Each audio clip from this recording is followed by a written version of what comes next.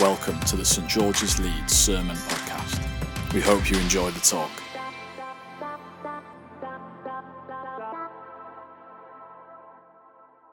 Thank you very much. Well, good morning, everyone. My name is Lizzie Wolfe, and I'm the rector here at St George's.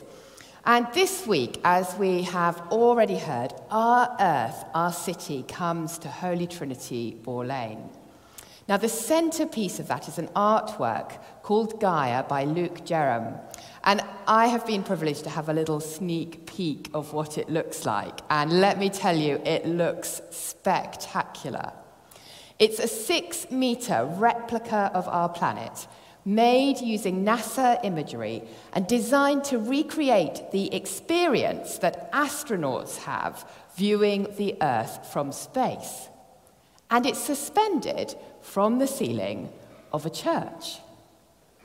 I love that combination of art, science, and faith. So we hope that people are going to come into Holy Trinity Boar Lane over the next 3 weeks and realize that there is a church in the heart of the city that is there to love and serve them. We hope that people are going to be inspired and challenged about climate justice and commit to taking care of our planet. And we hope that reflecting on the wonder of creation might draw people closer to our Creator God. So today, inspired by Our Earth, Our City, I want to look a little bit at the relationship between Christianity and science. Now, I do want to say up front that I am not a scientist. We were due to have an eminent guest speaker who is a professor of physics, but sadly he is unwell. Now, we did have a little bit more notice this week than we did last week, but what you've ended up with is me, and I am going to give an introduction which I hope will help us to feel more confident when this subject comes up with family and friends, as it does from time to time. And then we're going to hear from a couple of members of our congregation who are actually scientists. So there'll be a range of perspectives this morning. Now, there's a popular perception, fueled by the media, that science and Christianity conflict.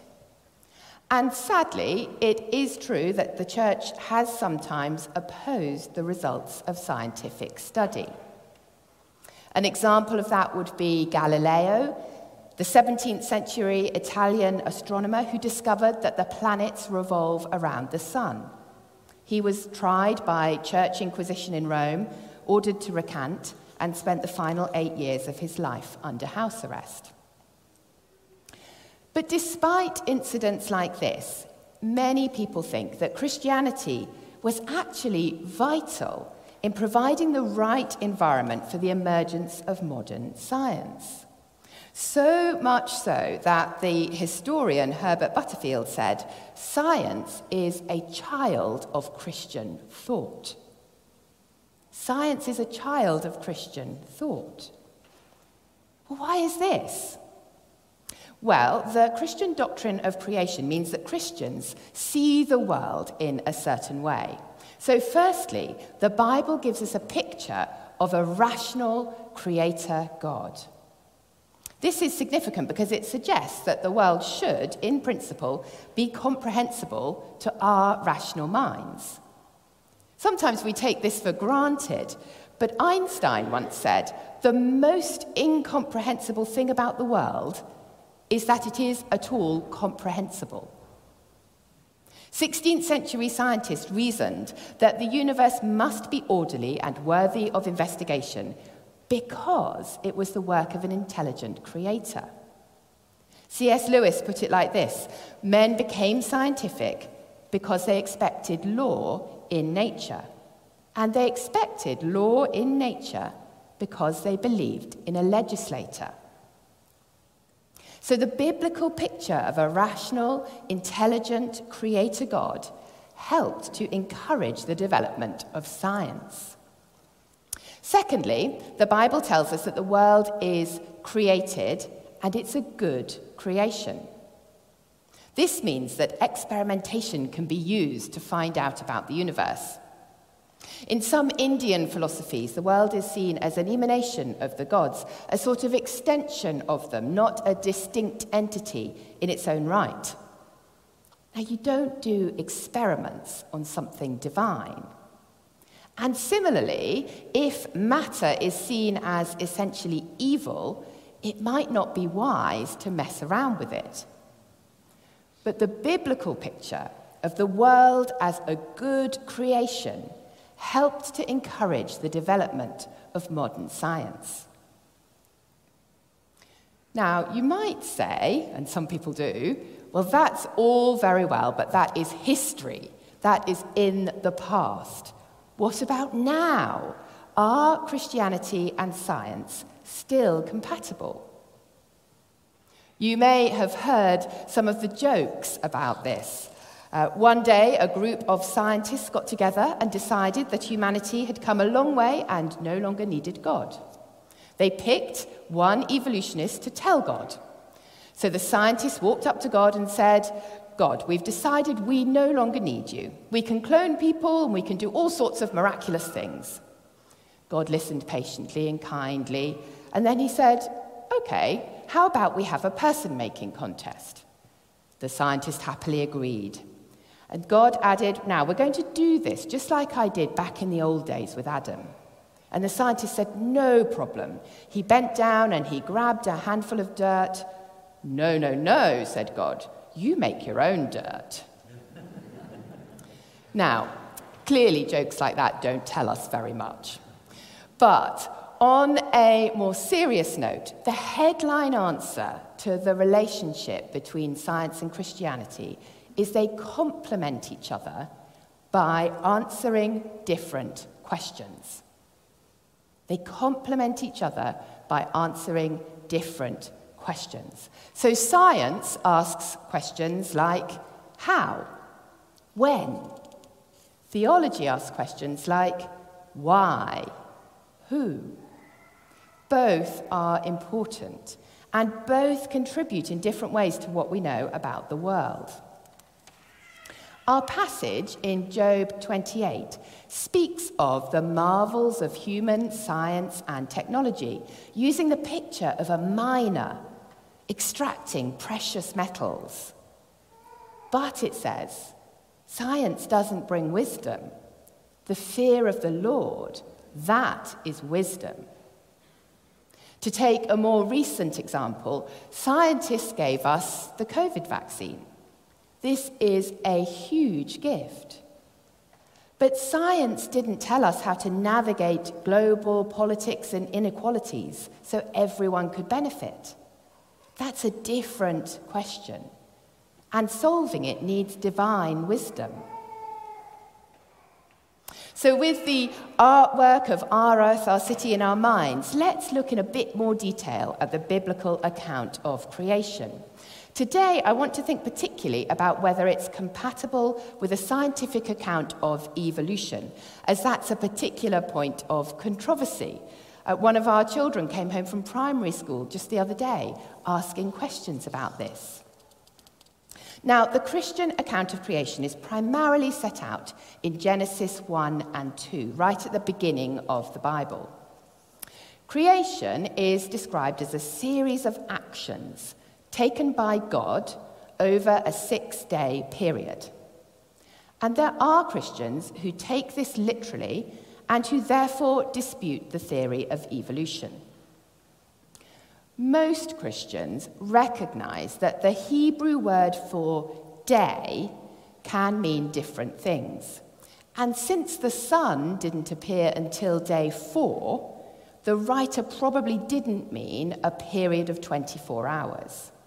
It's more likely that the word translated day here refers to a long period of time. That would mean that Genesis is compatible with evolution, with God starting the process and then working within it to produce human life. But Christians would say this is still too literal an interpretation of Genesis. the Bible contains different types of literature, and the biblical account of creation is not intended to be a science textbook. It's more like a theological poem. Now, poetic language can be true without being literally true. So, for example, let's take Wordsworth's famous poem, Daffodils. I don't know if some of you remember learning that at school, but it starts like this. I wandered lonely as a cloud that floats on high of vales and hills, when all at once I saw a crowd, a host of golden daffodils, beside the lake, beneath the trees, fluttering and dancing in the breeze. Now, we don't usually say, well, that's ridiculous, daffodils can't dance. They haven't got legs. They grow in the ground. We know it's a poem. Wordsworth is giving us an image. He's drawing us into the experience of going on a walk and coming across these beautiful daffodils. And likewise, Genesis 1 is a poem. And if we want to really understand it, we need to respect that. We need to read it like a poem. And perhaps even more importantly, Genesis 1 is theology, not science. It sets out to answer theological questions. Who and why? And so in poetic form, it communicates truths such as, who made the world? God did. Why did God make us? He made us for loving relationship. Evolution, by contrast, is science, not theology. So evolution sets out to answer the scientific questions of how and when. Evolution tells us about processes of genetic mutation and natural selection. It can't prove or disprove the theological explanation because it tells us something different. It answers different questions. Stephen Hawking, who was arguably the most brilliant scientist of his generation, recognized this when he said, "Science may solve the problem of how the universe began, but it cannot answer the question, why does the universe bother to exist?" Now, as I have been looking into this, I've found that this is often illustrated with a story about Aunt Matilda's cake. I don't know why it's always Aunt Matilda, but apparently it often is. So, we need to imagine a beautiful cake, the kind of thing that you might get as a showstopper in the final of Bake Off. And you need to imagine that we ask some top scientists to come and to analyze this cake. So we might have a nutritionist who can tell us all about the calories and the nutritional effect. We might have a biochemist who can tell us about the structure of the proteins and the fats. Maybe we have a chemist who can tell us about the elements involved in this cake and their bonding. There might be a physicist who can analyze the cake in terms of its fundamental particles, and maybe a mathematician who can offer us some elegant equations to describe the behavior of the particles. Now, when each scientist has given an exhaustive description of the cake in terms of his or her scientific discipline, can we say the cake is completely explained? We have a description of how the cake is made. We've got a description of its nature and its structure. But why was the cake made? Well, the scientists can't tell us that. We have to ask Aunt Matilda.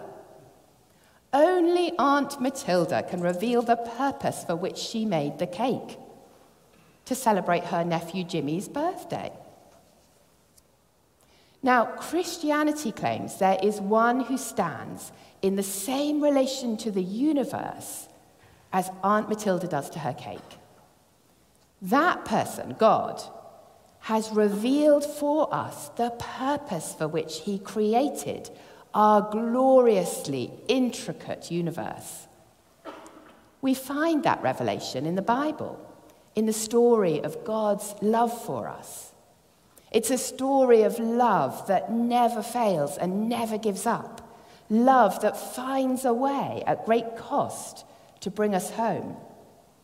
Because we were made for love. We were made for relationship with our Heavenly Father.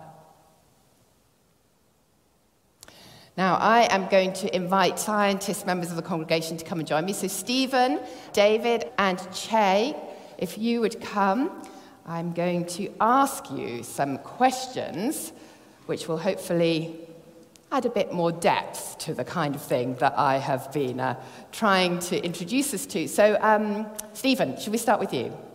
You're going to have to hold the microphone close up to you.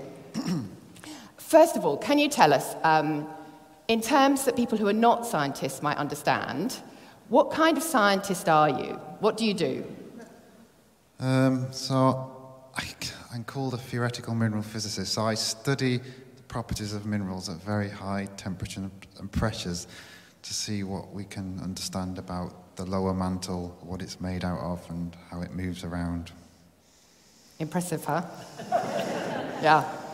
So, can you tell us how your Christian faith affects you at work?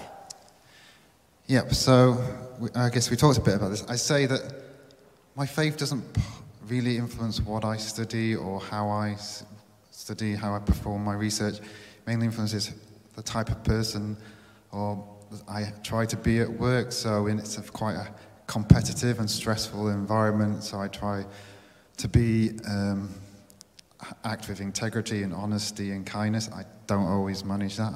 I do fail, but that's one way. And I guess the other way is that I have a different perspective in that I don't see science as the only way that I can make a positive contribution to the world or to help the world. I also see a need for Jesus and for his forgiveness and transforming power.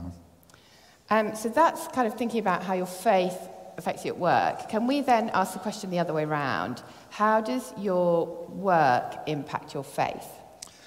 Yep, so I'd say that there's been no recent scientific discoveries that have shattered my faith or anything like that, but having a discussion with my friend, he pointed out, I mean, we've already talked about creation, that in recent history the church has had to engage with scientific discoveries and how they've influenced our understanding, interpretation of Scripture, and thankfully the church has done that, and I presume that's why most of us here believe in theistic evolution. But I think it's important that as a church we engage openly and honestly with things that come up with in science. And for example, as we look deeper into space, it's possible we could discover exoplanets that are habited, and how would that influence our understanding of Scripture? And I'm sure the church will engage with that. We've got theologians who can look into that and engage with those types of questions. And then I think the other point I made in our discussion was that in science, it's a very rigorous environment where everything you do is open to critical analysis. So if you do some scientific research, you send it out, it goes out to peer review, so experts in the field review your work, and then very rarely do they say, this looks great, you publish it straight away. And then if you give a talk at a conference, usually they'll open it up to questions afterwards, and usually people start their questions saying, that was a really good talk, and then begin to pick holes in your research.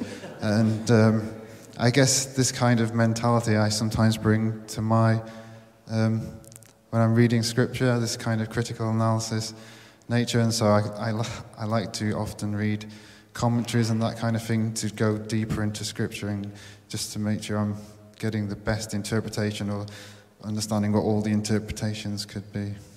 Fantastic. Thank you ever so much, Stephen. Let's give Stephen a round of applause. First of all, David, can you tell us what kind of scientist are you? Well, it's almost a standing joke in my small group. It's quite hard to describe exactly what I do. You can call me a computational chemist, you can call me a chemical toxicologist, you can call me a computational toxicologist. But ultimately, it's using computer models to try and predict how and why different chemicals are going to be toxic to humans or to other animals in particular.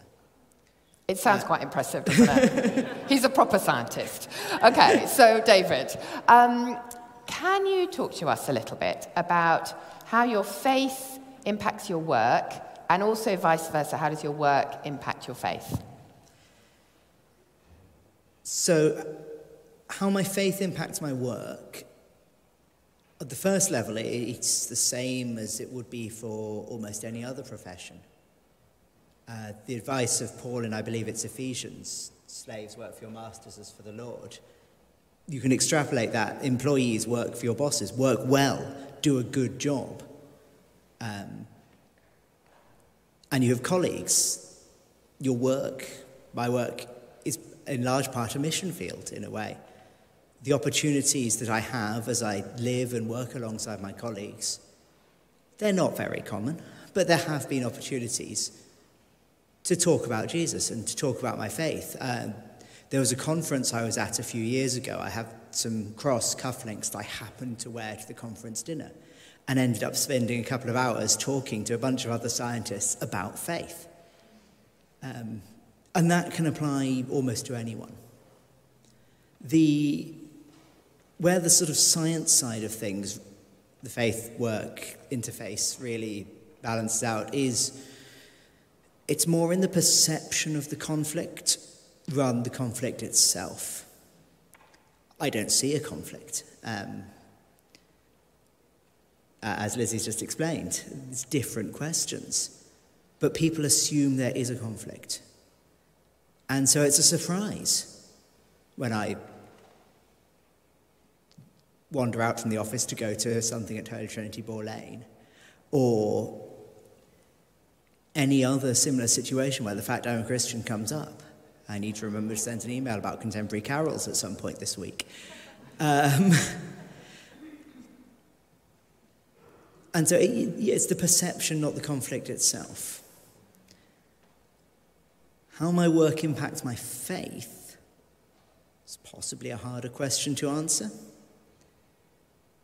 Science is ultimately the testing of hypotheses. You're provided with evidence, or you do experiments to come towards evidence. You develop a theory, and then you try and find an experiment to test this theory. And that's the sort of day-to-day business of doing science. Coming up with ideas, testing them, proving them or disproving them. And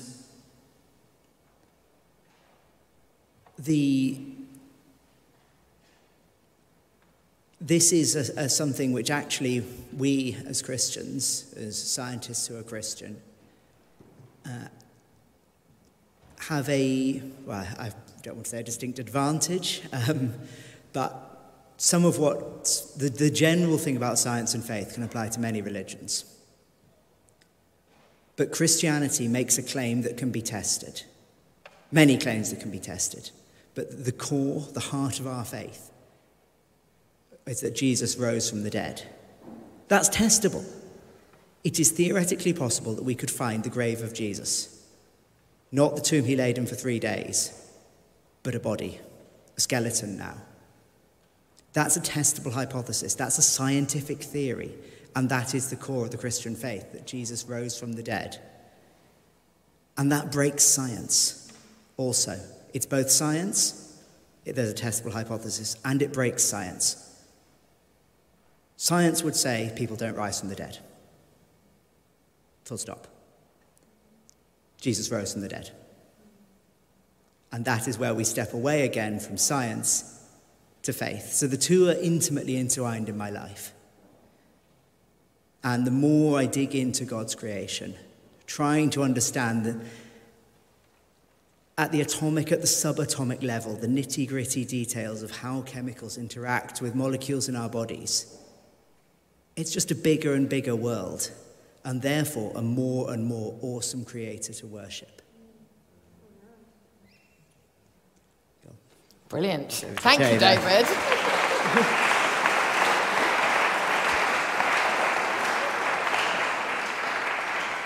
Wonderful.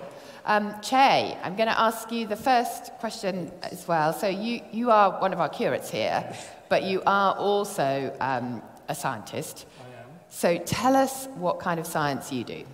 So I was in nanotechnology and specifically working with electron microscopes. So yeah, nanotechnology, small things. Very small things. Yes. Okay, Yes. Brilliant. Yes. So, as you were studying very small things, That's it. Yeah. What did God show you? So I think nanotechnology is amazing. It sounds complicated, kind of is a little bit, but nano just means billionth. So billionth, 10 to the minus 9 meters.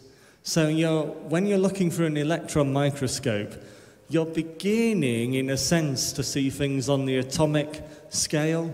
So I'd work with materials like graphene, that kind of amazing technological material, and you were able to sort of look through an electron microscope and move along this material atom by atom and do what we'd call elemental fingerprinting. So you could go like carbon, carbon, nitrogen, carbon, carbon, carbon, boron, and look at individual atoms and characterize them, work out what they were, and you would see the amazing, profound impacts that tiny changes on that kind of atomic level have on the behavior of materials. You would see the intricacy of God as a scientist and as a creator, and I always found that just enhanced my faith and belief in God, actually, much like David was saying.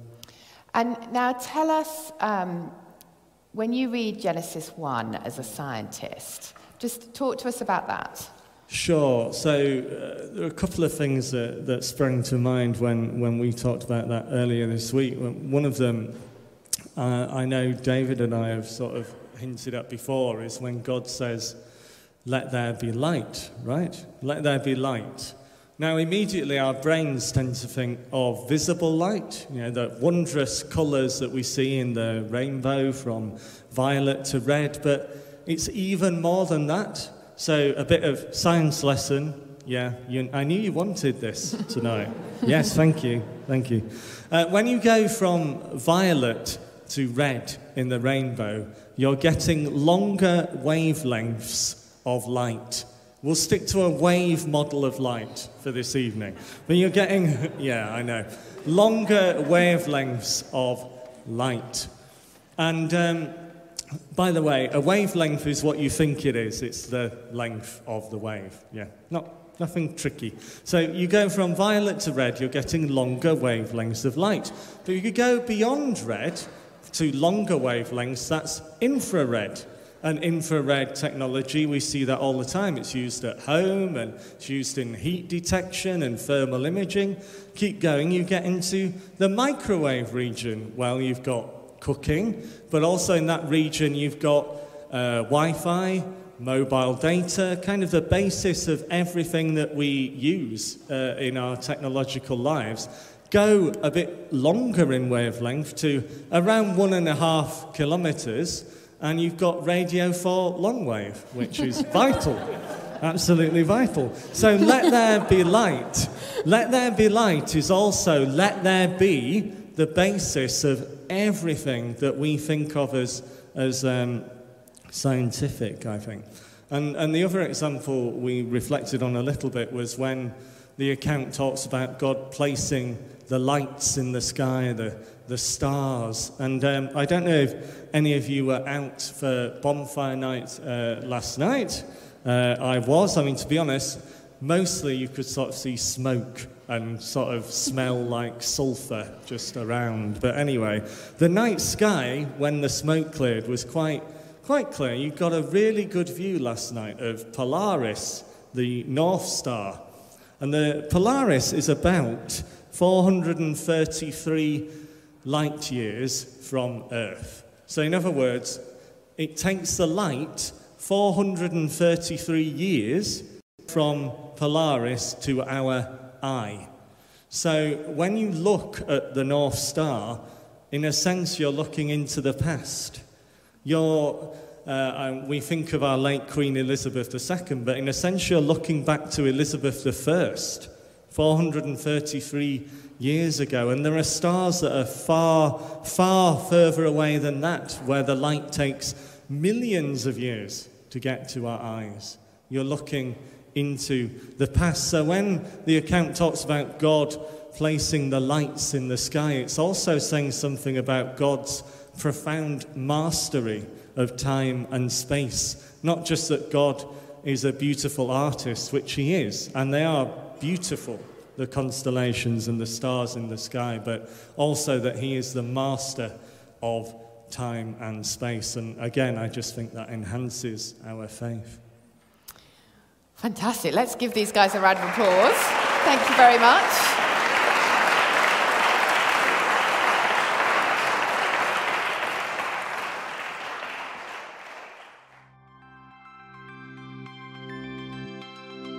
Thank you for listening to the St George's Leeds Sermon Podcast. For more talks or information, visit stgs.org.uk.